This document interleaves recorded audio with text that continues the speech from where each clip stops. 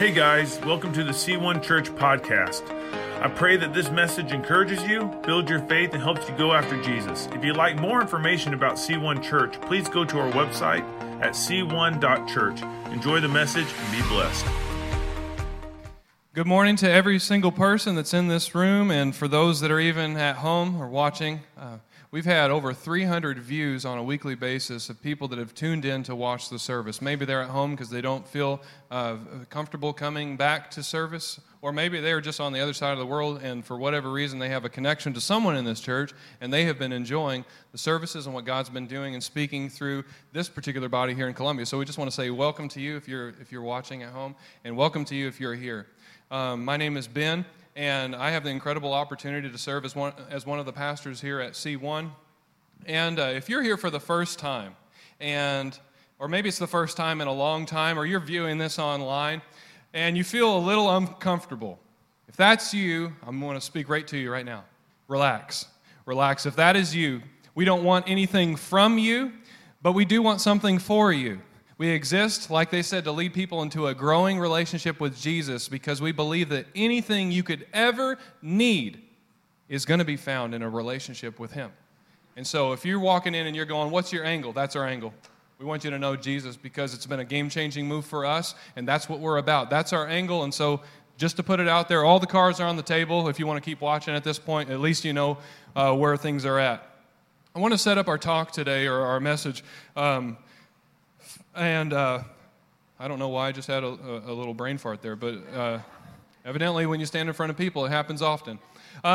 We've been in, actually, for the month of June, we've been in a series of standalone sermons or standalone messages or talks. And what that means is there's not necessarily built in a progression. They're just, if you were to hit someone up and just be like, hey, what's God got in your heart? What's He speaking to you? And that's a standalone. When you hear a standalone from a pastor or from someone that comes in and speaks, and it's just kind of, boom, this is what God's been sharing with me and trying to speak to me. And so that's what you're going to get today. We've been hearing for the last few weeks what God's been placing on the heart of our pastor, Pastor Ryan. And then today, whether you wanted to or not, you're going to get to hear what God's been putting on my heart. And so I just want to invite you into that. And in lieu of everything that's been going on, I mean, goodness gracious, if COVID wasn't enough, then we have like crazy riots and all kinds of stuff. And then I'm telling you, if someone was writing a movie and they're like, okay, what's a third element that we could throw into the mix and nobody would ever believe it? It would be sands from the Sahara. That's exactly what we're going to do. Sands from the Sahara are going to come raining down in America. And that's exactly what's happening, right? No one would ever believe this as a movie line. You'd be like, that's the dumbest movie I've ever seen. You're a part of the movie. Thanks for being a part of that. That's our current reality. And so in lieu of that and everything that we've been experiencing over the last few months, God's been putting something on my heart. And it's been this. When people walk through great deals of adversity and some kind of struggle or opposition, it's interesting how God has wired the human mind to work and how we respond to that. And what I found is it brings all the stuff that's down inside of us to the surface. Whether you like that or not, it doesn't really matter because it's just a truism. It's just the way that God's wired us. It's the same thing. If you've ever walked into a relationship and you're like, they brought the worst out of me. That's not who I am. I'm not that person. And it's like, well, okay, so I'll walk with you for a little bit there. But that's what you've said about the last 3 relationships, is that same person seems to like bring the worst out of you. What that means is it was there to begin with.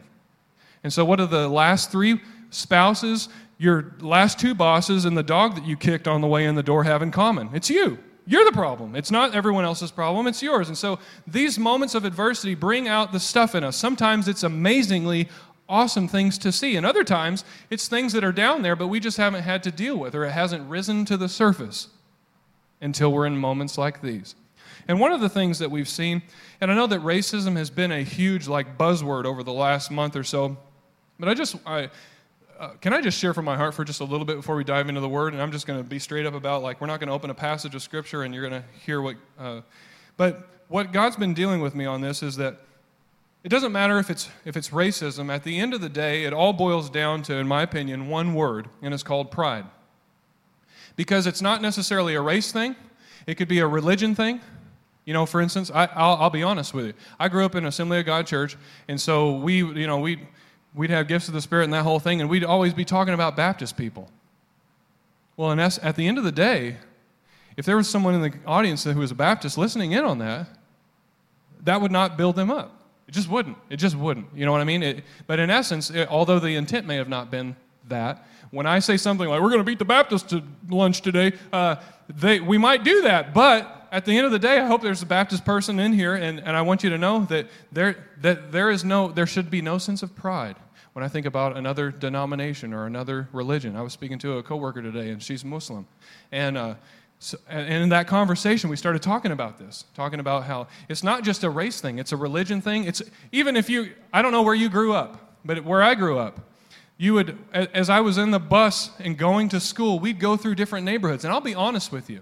I was raised on free or reduced lunches growing up, so I didn't have everything handed to me on a silver platter. If you did, that's awesome and great for you, but even though I was on free or reduced lunches, there were some neighborhoods that we would drive through as a kid, and I would look down on those people.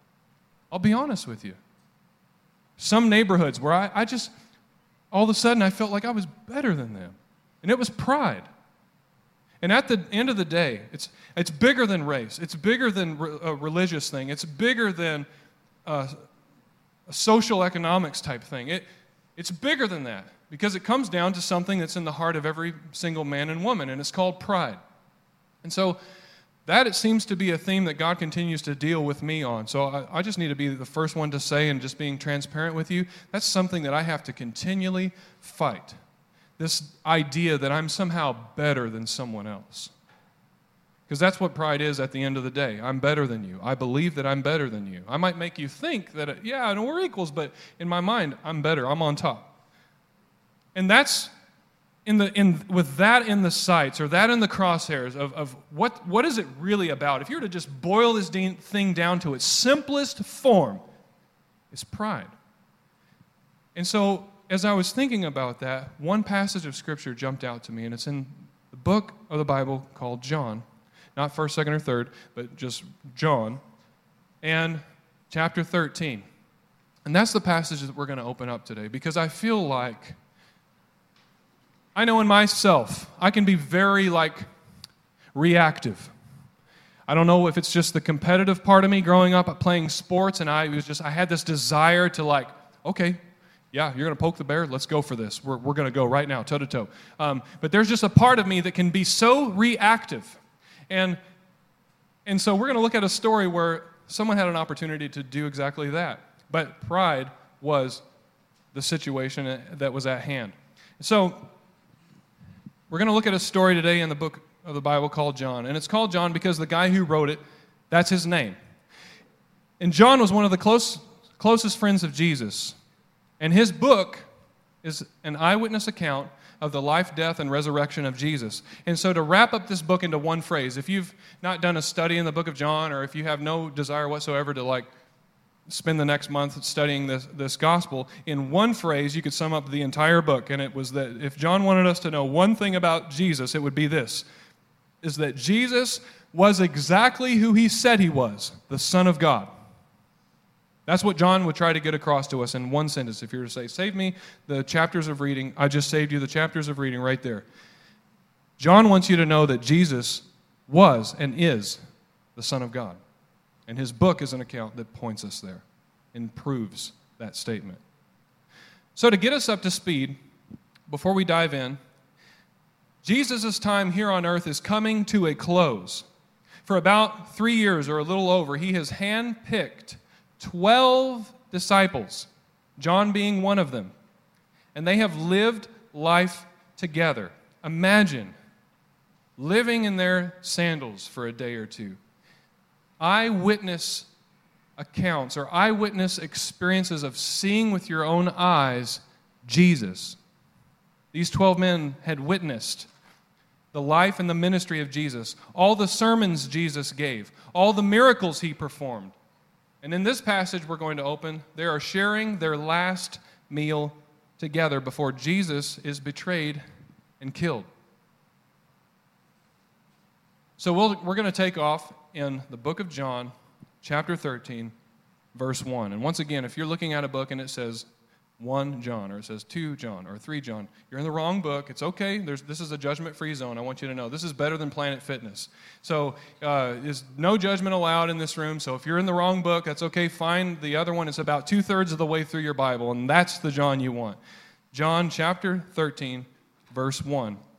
And the words are going to be on the screen if you don't have your Bible with you, or if it's a lot easier to read up here. Here we go. Verse 1. Before the Passover celebration, Jesus knew that his hour had come to leave this world and return to his Father. He had loved his disciples during his ministry on earth, and now he loved them to the very end. So at this time every year, Passover was a celebration. It was a time of remembrance. And this Passover concept began in a book of the Bible called Exodus. It's actually the second book of the Bible. And God was about to free his people from slavery in a land called Egypt. But in order to bring this about, God sends 10 plagues to the land. The first, or the final plague that God would send was the death of all firstborn. I would have died in that. And maybe if you're a firstborn here, you would have been a part of that. But God instructed his people to, on this evening, to cover the doorposts of their home with the blood of a lamb, so that when the angel came to take the life of the firstborn in every home, that he would see the blood on the doorpost, and he would pass over that home, and the family and all the firstborns in it were saved. And that's exactly what God did. Now, I remember as a kid, and I probably wasn't much bigger than my son Evan, who's 8, and he's sitting on the front row, but I remember I went to a private school portion of my childhood, and I remember a lady who taught at our school, and they would randomly have each of them do chapel every week. We had chapel, which basically meant they did this, what we're experiencing today, once a week.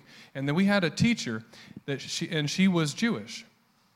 And I remember her telling this story. And I remember her grabbing this big wrap of hyssop branches and stuff that they would have dipped into this container of blood that they had just freshly killed the lamb and caught this blood. And she showed us literally what that looked like as she smacked the top of the doorpost, and blood's all over the doorpost. And obviously she didn't have real blood, and she wasn't slinging it across the sanctuary or the auditorium. But then she'd hit the doorpost on either side. And when she got done, I remember as a kid going, that is nasty. That is one of the nastiest things I think I've ever heard of in my life. But when she got done, there was a cross left. And there wasn't a lot of time for them to sit there and, think about how they're going to paint every square inch. I'm going to get every bit of that door frame and just kind of tuck it in nicely. And they'd been working all day long, and somehow they were still supposed to be able to, get cleaned up, kill this lamb, cook it. You're supposed to eat all of it. And if you don't eat all of it, you're supposed to discard or burn the rest of it. And then put your clothes on because God's going to deliver us from this land. And so be ready. Go to sleep with your clothes on. And they had to do all that in one night. So there wasn't time to cut in. They were slapping blood on the door and trying their best to get out of the way before the angel came to take the firstborn. And I remember as a child going, dude, that's a cross up there. And just be done with it and get in the house, because we don't even want to be anywhere near that angel when he comes to take the firstborn. And this is what the people remembered every year at this time. They would remember what God had done for his people back in Egypt. But also, as they celebrated every single year, they would look forward to a time that God would send the Messiah, a sinless and spotless, the Lamb of God, to once and for all free men from the power of sin and slavery, to set up a kingdom in the hearts of men and women. And Jesus was and is the Lamb of God. And he knew that at Passover time, his time to make that once and for all sacrifice was upon him. That's the setup. That's the context in which everything is taking place. So imagine for one moment that you are in Jesus' sandals. You understand the history. You understand what people are celebrating. And you also understand that the one thing they've been looking for is about to happen. But it's going to be missed by most. And so Jesus, knowing that he has one more meal to share with these guys before he is taken and crucified, he's sitting there. Let's continue in verse 2. It was time for supper, and the devil had already prompted Judas, son of Simon Iscariot, to betray Jesus. Imagine all that Jesus is processing. In addition to all that, he's aware that one of his own disciples is going to betray him in the midst of everything that's going on right now. And on top of all of that, in these last few moments as they're sharing this meal, another author in the Bible named Luke writes that there's an argument that breaks out at this meal. And so I want for just a quick moment to just put it out there that your family reunions aren't the only suppers where arguments break out. Literally, Jesus' final moments with his disciples, the last meal he'll share before he goes to the cross, an argument breaks out. And it's not even a new argument. It's an argument that basically they pick up where they left off. And the argument was this: who of us will be the greatest? Who of us? Jesus is about to give his life as the sinless, spotless Lamb of God. Everything they've been looking forward to for Passover, he's about to bring to fruition, and they're arguing about who is going to be the greatest. Can you imagine what's going through Jesus' mind as he listens to this conversation? Jesus is about to be betrayed by one of his own. He's about to suffer greatly and die for the sins of the world. For about 3 years, he has continually poured himself into these 12 men. They have seen and heard and experienced the power of God. And now he's sitting here listening to this. And John records for us what Jesus' response to this in John chapter 13, verse 3 is. And I just want to say this. This, where we're about to read, would not have been my response. I'm no Jesus, but I'm just telling you right now, if this conversation had broken out then and there, I would not be doing what we're about to read. So this is Jesus' response, verse 3. Jesus knew that the Father had given him authority over everything, and that he had come from God and would return to God. And so, in essence, John's trying to set something up here. He's trying for us to understand that this isn't just a great prophet. This isn't just a great rabbi or teacher. This is the Son of God, who is God. 100% God, 100% man. And with that in mind, that God is sitting at the table with these prideful men, then he says this in verse 4. So Jesus, he got up from the table, took off his robe, wrapped a towel around his waist, and poured water into a basin. Then he began to wash the disciples' feet, drying them with the towel he had around him. That is not the natural response. That's not a reaction. Doesn't occur and look anything like that. With me, I would have said, okay, like who started this conversation? First of all, this is like the third time we're having this conversation. Literally, in the last meal, which of you idiots started this? And can't you get it through your thick skulls? That's how I would have gone at it. But Jesus grabs a towel, pours water into a basin, and he starts washing his disciples' feet. As Jesus sat there listening to this who's the greatest conversation, he saw two things. He saw pride, and he saw stinky feet. Jesus saw pride and stinky feet. And so, Jesus, Although thinking to himself, I can do something about both of those things. I'm going to start with some stinky feet. I can take care of that. I can do that. And he starts to wash his disciples' feet. Now, you need to understand, has anyone in this room ever had your feet washed? Have you ever been to a foot washing? Have you ever experienced that? Let me just play that out for you real quick. When a foot washing takes place, you don't get a card in the mail the week before. You arrive, whatever state your feet are in, which may be 3 months late of a pedicure, and they may be stanky, like these disciples' feet no doubt were. No idea it's happening. And guess what? No matter what them babies are looking like, they come out. And you can smell. And it is one of the most humbling things you will ever experience in your life. I went to a retreat.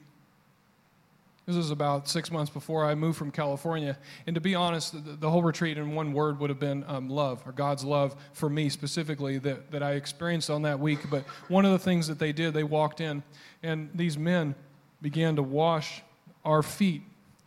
And there wasn't a dry eye in the place. Every single person that was having their feet washed couldn't hold it together.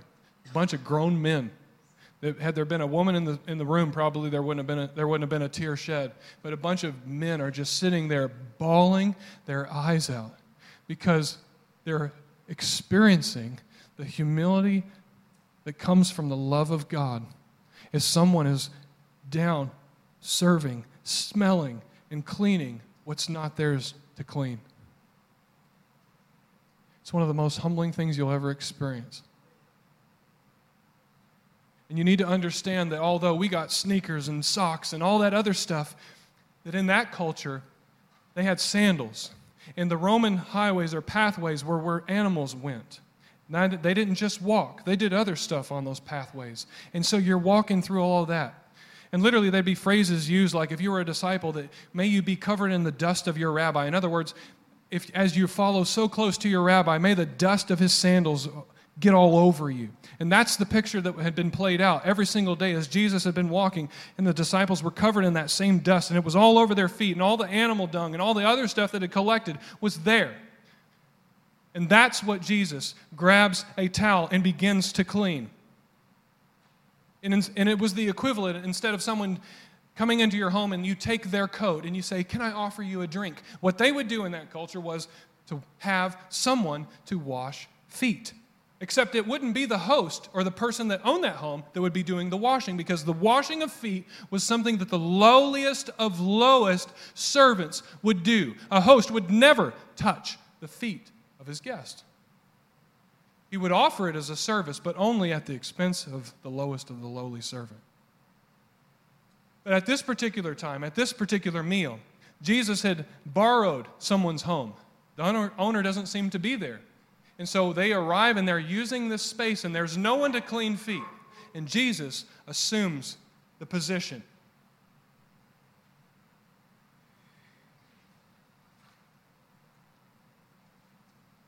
So the significance here that John reiterates for us in the verses that we just read is that Jesus is not just a great prophet or a teacher or a rabbi, but Jesus, the creator of heaven and earth, the Alpha, the Omega, the Lion of the tribe of Judah, the King of kings, the Lord of lords, left his throne in heaven to bend down in his final moments on earth to wash some nasty, stinky feet covered in animal poop off of his closest friends who are arguing who's going to be the best. That's the picture John creates. That's what's happening in this moment. In the midst of all that, Jesus saw a need and he filled it. John continues in verse 6. When Jesus came to Simon Peter, Peter said to him, "Lord, are you going to wash my feet?" Jesus replied, "You don't understand now what I'm doing, but someday you will." "No," Peter protested. "You will never, ever wash my feet." I feel like, in a moment of transparency, I feel like we can be a little too harsh on Peter as we read through the Gospels. Because that's exactly what was supposed to be said.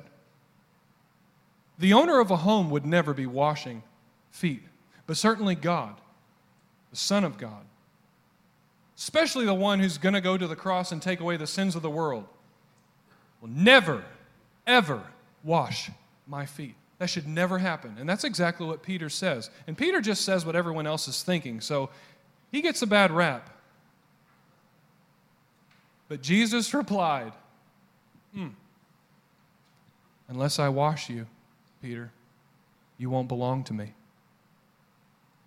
Woo! But it's that same pride that argues over who's the greatest. It's the same pride that says that I can serve, and no one can serve me. A pastor set me straight on this early on in ministry. I genuinely meant well, but I was expressing to him how difficult it is sometimes to have someone like give you something or just do something nice and try to serve you and try to take care of. I was just having a hard time with it, with someone serving or blessing me. I was on a team and we were there to serve the church, and so I didn't feel like I was there to be getting anything in return. I was there to serve the church, and that's what I was supposed to do. And he set me straight on it. And what he told me is that in addition to the humility that it takes to receive something from someone with thanksgiving, when I receive something, it also allows the giver the opportunity to be obedient to the Lord, and he blesses them for blessing me. And when I don't allow that, I keep them from blessing me, therefore keep them from being able to be blessed by God. And they will probably, if they're obedient in it, they're going to go find someone else to bless. But in essence, I try to plug the system that God is trying to set up and drain some blessing down to me. And no doubt, I may have rejected a couple of blessings, and I'm sure that God, in His grace and mercy, put it on the heart of that individual to go find someone else who could be served. And someone set me straight on that. But pride, the same pride who says who's going to be the greatest, can also be the same pride that says no one can serve me. I get to serve, but no one serves me. And Jesus called Peter on this. He said, unless I wash you, Peter, you will have no part with me. And so what we need to understand is that when someone serves me, I will receive it. Because the Bible's pretty clear that everything, all the earth and everything in it is the Lord's, belongs to Him. And so when I'm saying no, or I'm not allowing someone to serve me or to bless me, what I'm really saying at the end of the day is, God, I'm good. And if we're going to be the only ones to serve and never take something in or never receive anything, that doesn't last for very long. But when someone serves me, I will receive it. The story continues in verse 9. Simon Peter exclaimed, "Then wash my hands and my head as well, Lord, not just my feet." And Jesus replied, "A person who has bathed all over does not need to wash, except for the feet, to be entirely clean. And you, disciples, are clean, but not all of you." For Jesus knew who would betray him. And that is what he meant when he said, not all of you are clean. This can be a hard little passage of Scripture to kind of understand, because there's just some stuff going on there. So what Jesus is saying is that just like people don't need to shower before every single meal, like how many of you jump in the shower before you eat every single day? Yeah, you jump in the bathtub or the shower because you're like, I don't know, I might feel like inserting some Cheetos through my toes into my mouth, so I'm just going to wash everything. And Jesus is saying, no, if you've taken a shower, you don't need to take another shower before you eat. You just need to have your feet clean. And this foot washing was symbolic. It wasn't just to speak to the pride and to respond to the pride that was in the room. But Jesus was also giving us a foreshadowing of what he was about to do on the cross, to wipe the slate clean. The song that we talk about, he washed me white as snow. That's the bath. That's the spiritual bath that Jesus provides any and every single person who believe on the name of the Lord Jesus Christ, that Jesus was and is the Son of God, and that God allowed him to be killed, and he raised him up from the dead. That's the bath.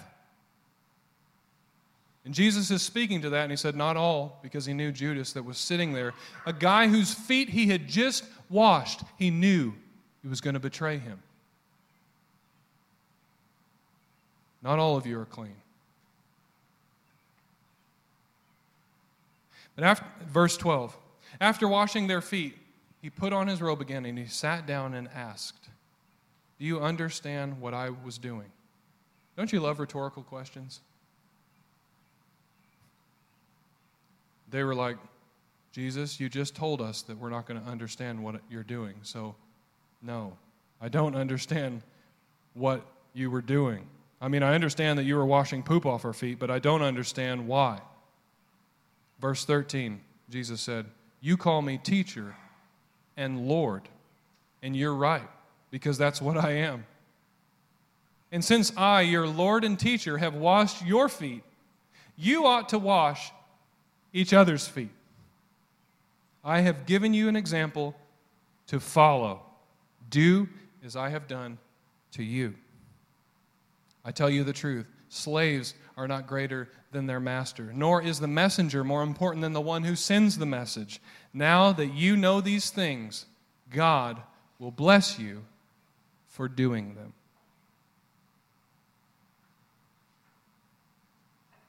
This is exactly what Jesus was doing when he looked out across the room and saw stinky feet. There's stinky feet, and I can get a 2-for-1. I can start washing some feet. I can confront the pride that's in the heart of these men, and I can give them an example of what they're supposed to be doing and how they're supposed to be treating and acting to one another after I leave. And so he starts washing feet.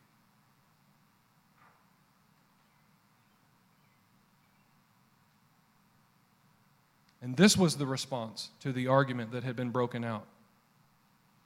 The disciples are recorded at times before this. They were arguing. You can read in other accounts, in other Gospels, or other books that were in front of John about who would be the greatest. And Jesus had already told them in those moments, he had already said these words, if you want to be great in God's kingdom, if you want to be the greatest, you must be the servant of all.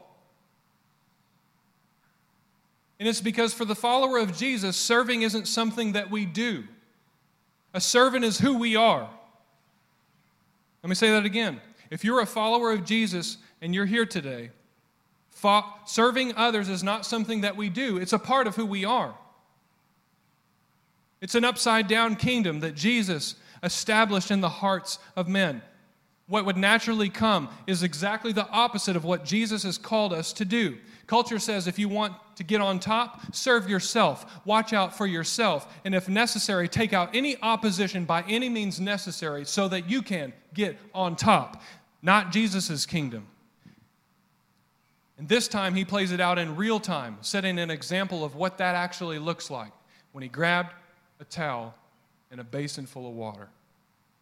Skip down to verse 34 and 35, because this kind of brings this whole thing full circle. Verse 34 and 35. And so if you want to know what you missed in between those verses, go read it when you get home today or at night before you go to bed or first thing tomorrow morning. And it's going to make this what he's about to say even pop anymore. But for the sake of time, go read whatever verses that was, 18 through 33. But we're going to start back in verse 34 and 35.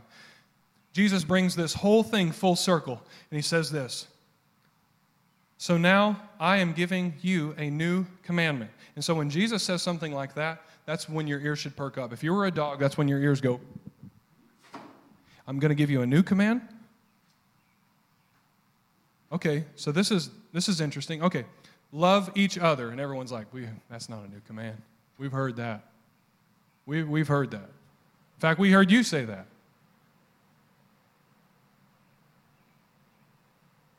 But Jesus changes the wording that follows the command. Not love each other, or love each other as you love yourself, or whatever you want to, however you want to call it, because throughout the Gospels it's kind of said it in word differently. But Jesus, for the first time, says, love each other just as I have loved you. You should love each other. So that takes it a step further. That's bigger than love your neighbor as yourself. Because my neighbor hasn't given his life for me. My neighbor most likely has not washed my feet. If they have, that's a weird relationship, and you might need to check that. But Jesus says, love others just as I have loved you. And he's probably still drying from the foot washing he had just given. And I want you to see this because, like I said, this brings this whole thing full circle.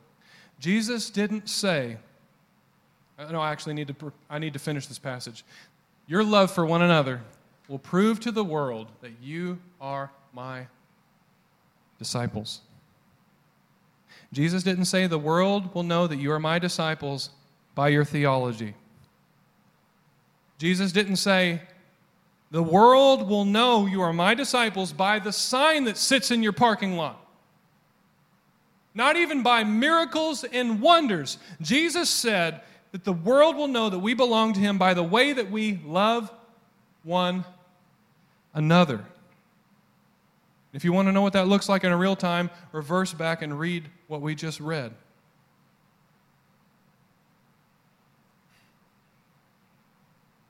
If you're a follower of Jesus, I want you to understand that it's important that we understand why we do what we do.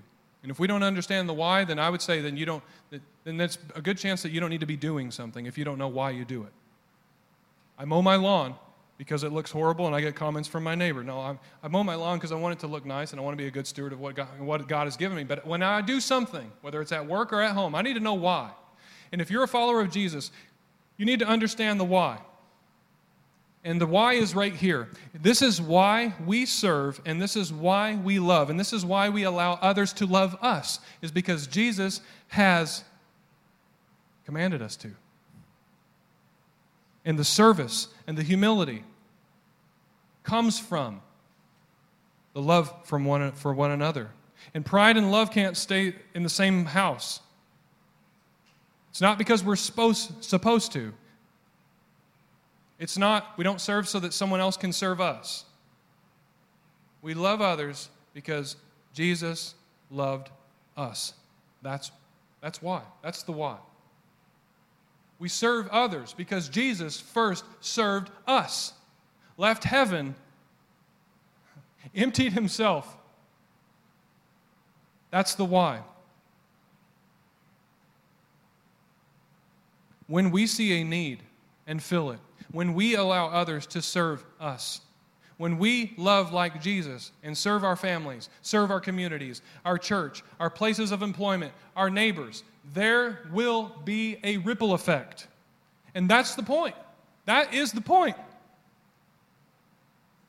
John says it in this final verse that we read, that the world will know. Cause and the effect. The whole point is that the world can see Jesus and the world can know him. That's the point. And if tomorrow, if C1 closed its doors for good, would anyone notice? Other than people that call this place home.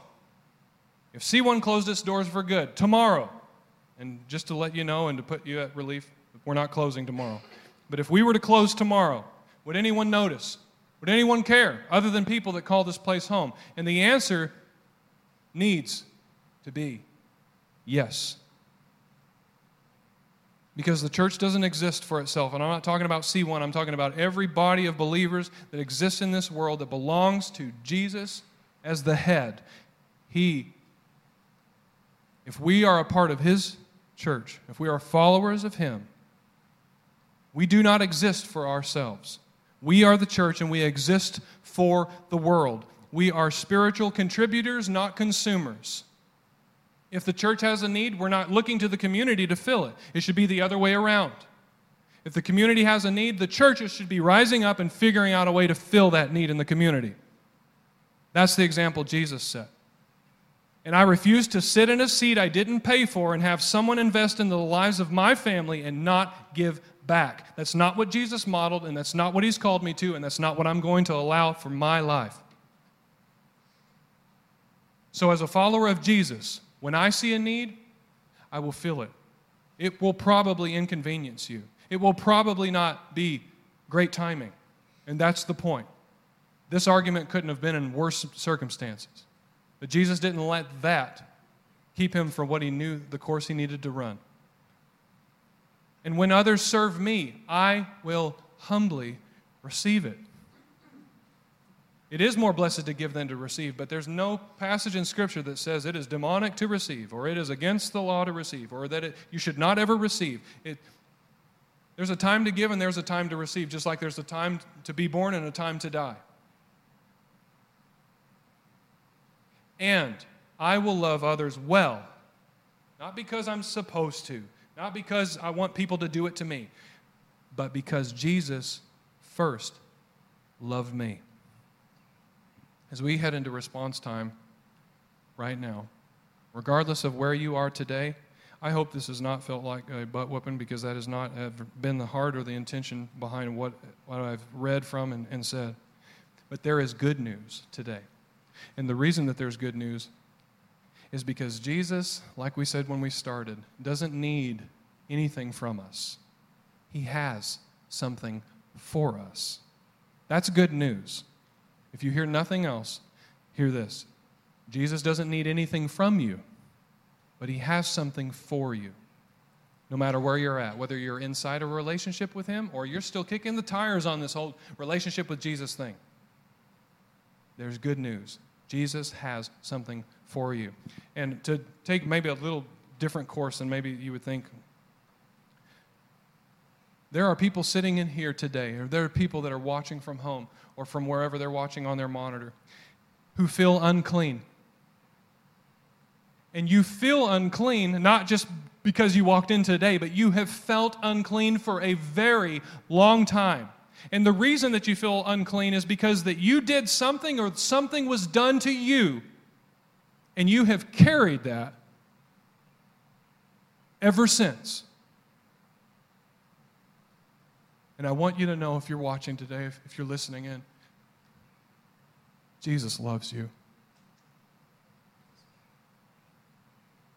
And the same Jesus who left heaven to bend down to wipe the feet of his disciples, even the one who would betray him, he bent down and cleaned Judas's feet before he ran out and betrayed his Lord, or betrayed Jesus, because he wasn't Lord to Judas. The same Jesus that we read about in this story is here today. And he's still in the cleaning business. There's no mess too messy, too big, too complex that he can't leave the throne from heaven and come down and wipe clean. We sang about it earlier. Jesus paid it all. And because he paid it all, he can clean it all.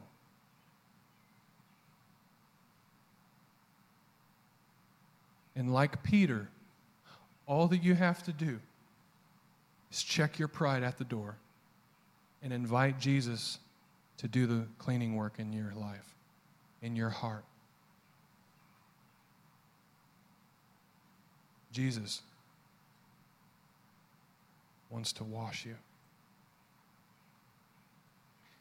There are also people listening today that need to hear that Jesus is still in the business of filling needs today. I don't know who you are, what you're going through, what your need is, but I know this, that God is absolutely aware of every single need that's represented in this room right now. And that there's not one need represented here today that he's not already aware of and that he cannot fill. When Jesus looked across the room, he didn't just see stinky feet. That's what we would have seen.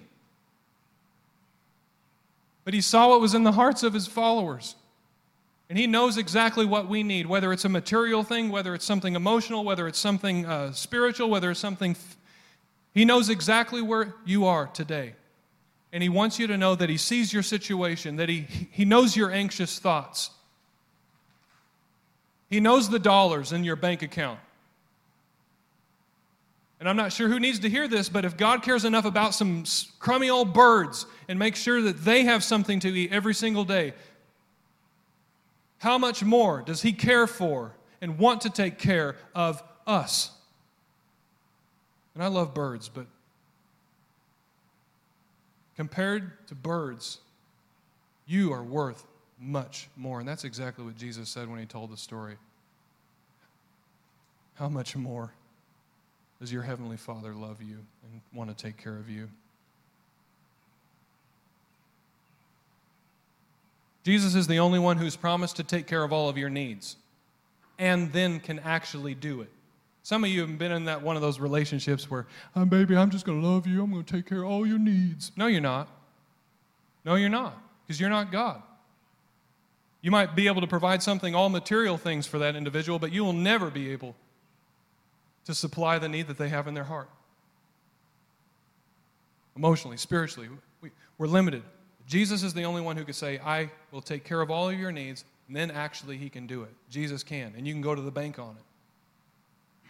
Now, it might not happen the way that you think it should happen. He may not fill the need in the time frame that you think that He needs to fill it in, but it will happen because Jesus has promised, and Jesus doesn't know how to break a promise. But Jesus is here, and He can fill all of your needs. And the last and final thing is that you're here today, and you just need to experience the love of God. Like I mentioned earlier, I went on that weekend retreat, and between the foot washing and the letters that they had gone months in advance to have people write me, so on that weekend, I'd sit there and read letters that people wrote, of just saying something genuine, heartfelt, having someone that I've never met before that loves Jesus enough to wash my stinky feet. And that weekend was life-changing for me, and I almost didn't go. And to be honest, I'll be honest with you why I didn't go. Pride.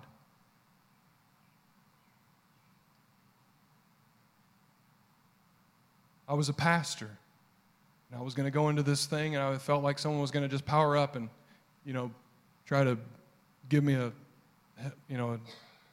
put me in a headlock and give me a dry shampoo and be the rent-a-cop pastor for the weekend. And I didn't want to be a part of it.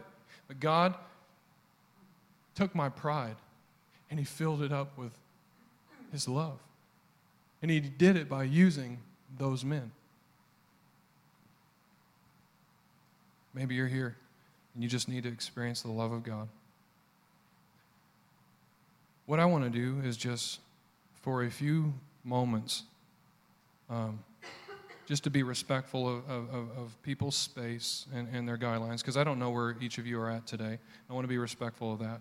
Could we, for a moment, if there's anything that's been said thus far, where you feel like, yeah, there's, I didn't want to hear that, but I know that I needed to.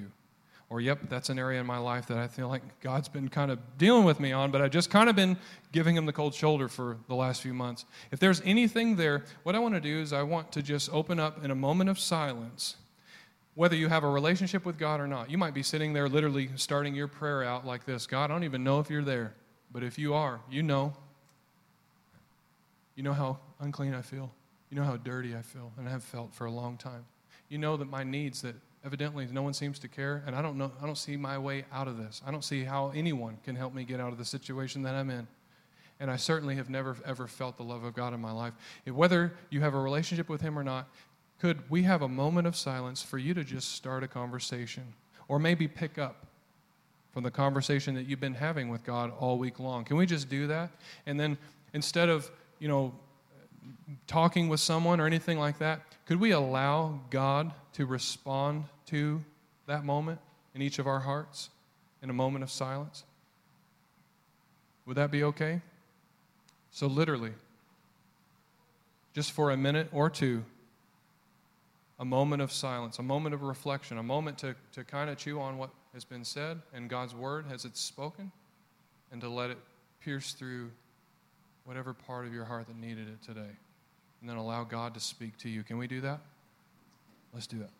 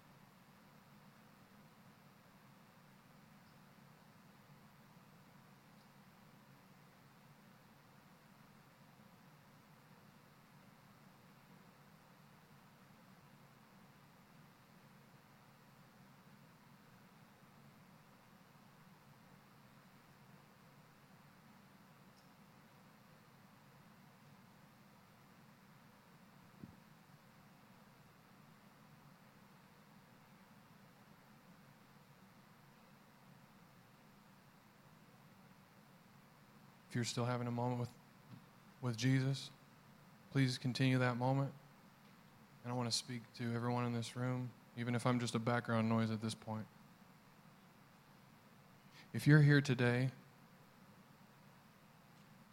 and even if it's just in this moment, if you have experienced the love, the provision, and the cleaning of Jesus in your life, it's time to do exactly what he said for us to do in the passage that we read, and it's time to follow his example and to share these things with others. I can't get up here and challenge anyone to do something or to do something until you've experienced it first. You can't take people to a place you've never been. It's going to be hard to offer and talk about the love of Jesus if you've never experienced the love of Jesus. It's hard to lead people into worship if your sins haven't been forgiven, and you're not very clear that you're a sinner and only saved by grace. So we've got to at least experience, so to some extent, before we can be a part of the example that's to be set that Jesus said in his word that we just read. It's time to follow his example, and it's time to share these things with the world. And this is not a one-and-done type thing. This isn't I'm going to commit to serve Jesus today, and then don't think about it ever again. It's a process. It's an everyday choice, just like forgiveness is. It's an everyday choice that has to be made. When you wake up, just like every day, if you're actually going to walk out and live out what forgiveness looks like, it's not at an altar one day you forgave someone. Because what happens? 3 weeks later, the same person comes in and does the same thing that they did to you the last time. It's an everyday waking up and choosing to walk in forgiveness and saying, Jesus, with your help, I choose to forgive today. And it's the same for serving. It's the same for loving others. That today I will choose. There is a choice to be made, and I choose to serve others. It's not something I do. A servant is who I am. And we're to be a river, not the Dead Sea. God doesn't bless me so I can just have blessings all to myself. Jesus blesses me so I can be a blessing to others. God loves me so I can share his love with others. We're a highway or a river, not a Dead Sea. And in the coming weeks and months, there are going to be opportunities to not just serve at work, serve at home, serve in a coffee shop that you're having a conversation with someone, but there are going to be opportunities to serve around here. And I want you to hear this, and I want you to believe it with everything in you, because we do. That Jesus doesn't need something from you. Jesus doesn't. The earth and everything in it is the Lord's. It all belongs to him. He is lacking nothing, but he does have something for us. And we don't have to serve. We get to serve. Serving is not what we do. A servant is who we are. And if you're a follower of Jesus and you're not serving somewhere, there is a dimension of the Christ-following life that you have not experienced yet. And so I want to challenge you, because I feel like every single time we hear from God's word, we should walk out with some kind of a challenge. I want to challenge you to do exactly what Jesus spoke to his disciples today. As I've set an example, now it's your turn to live this out. Now it's your turn. I've washed the feet. I've served you. I've cleaned up your lives. I've shown you what it looks like to actually love. Now go do it. And if God tells you to do it, if it's here at this church, I found in my own life when God asks me to do something, I need to be obedient, because I'm going to miss out on something amazing that he has for me and the person or the whatever, fill in the blank, that he's wanting me to come alongside and serve. So whether it's here at this church, whether it's at your job, whether it's your family, whether it's your spouse, whether it's a family member that maybe you just haven't had a great relationship with, man, be obedient to the voice of the Holy Spirit as he speaks and leads you to begin to go out and serve one another as Jesus has served and loved us. Can I pray for you? Heavenly Father, I thank you for your word. I thank you that we have multiple accounts: the life, the ministry, the death, and the resurrection of Jesus Christ. Thank you that a relationship with him is absolutely a game-changing move. And regardless of where we're at today, whether we're outside a relationship with Him or we have been serving Jesus for a very long time, that there is not something here for all of us, that there is absolutely something here for each of us. And whether you need to continue the cleaning work that you've begun in our hearts, whether we need to hear that it's okay to receive, it's okay to lower our pride or check it in at the door and allow someone to serve you, maybe for the first time, that it's okay to love others. And the reason is because Jesus first loved me. I pray that we do that. I pray that we invite you into each day as we wake up this week to give us eyes to see and give us obedient hearts to live out and to do the things that you speak to us to do. And may we see that ripple effect in this community for your glory and yours alone. In your name we pray. In Jesus' name we pray. Amen. I want to say thank you for coming today. Thank you for carving time out on your weekend to be here. And we'll see you next week.